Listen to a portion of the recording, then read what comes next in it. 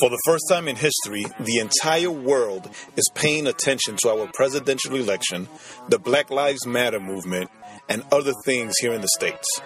As I sit here drinking my coffee and thinking on these things, I wonder about the church.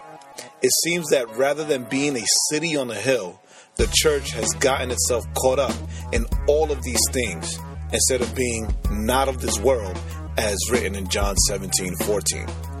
Proverbs 21:1 says, "The king's heart is a stream of water in the hand of the Lord.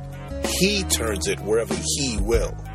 This verse tells us that no matter what happens, in the end, it's the Lord's will, and he is always in control. As Christians, we need to rise above the goings-on of this world and pray for these situations, rather than allow our emotions control our faith.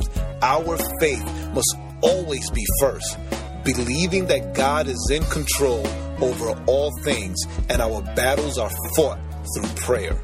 Remember, we were called to be salt and light, and not a sledgehammer.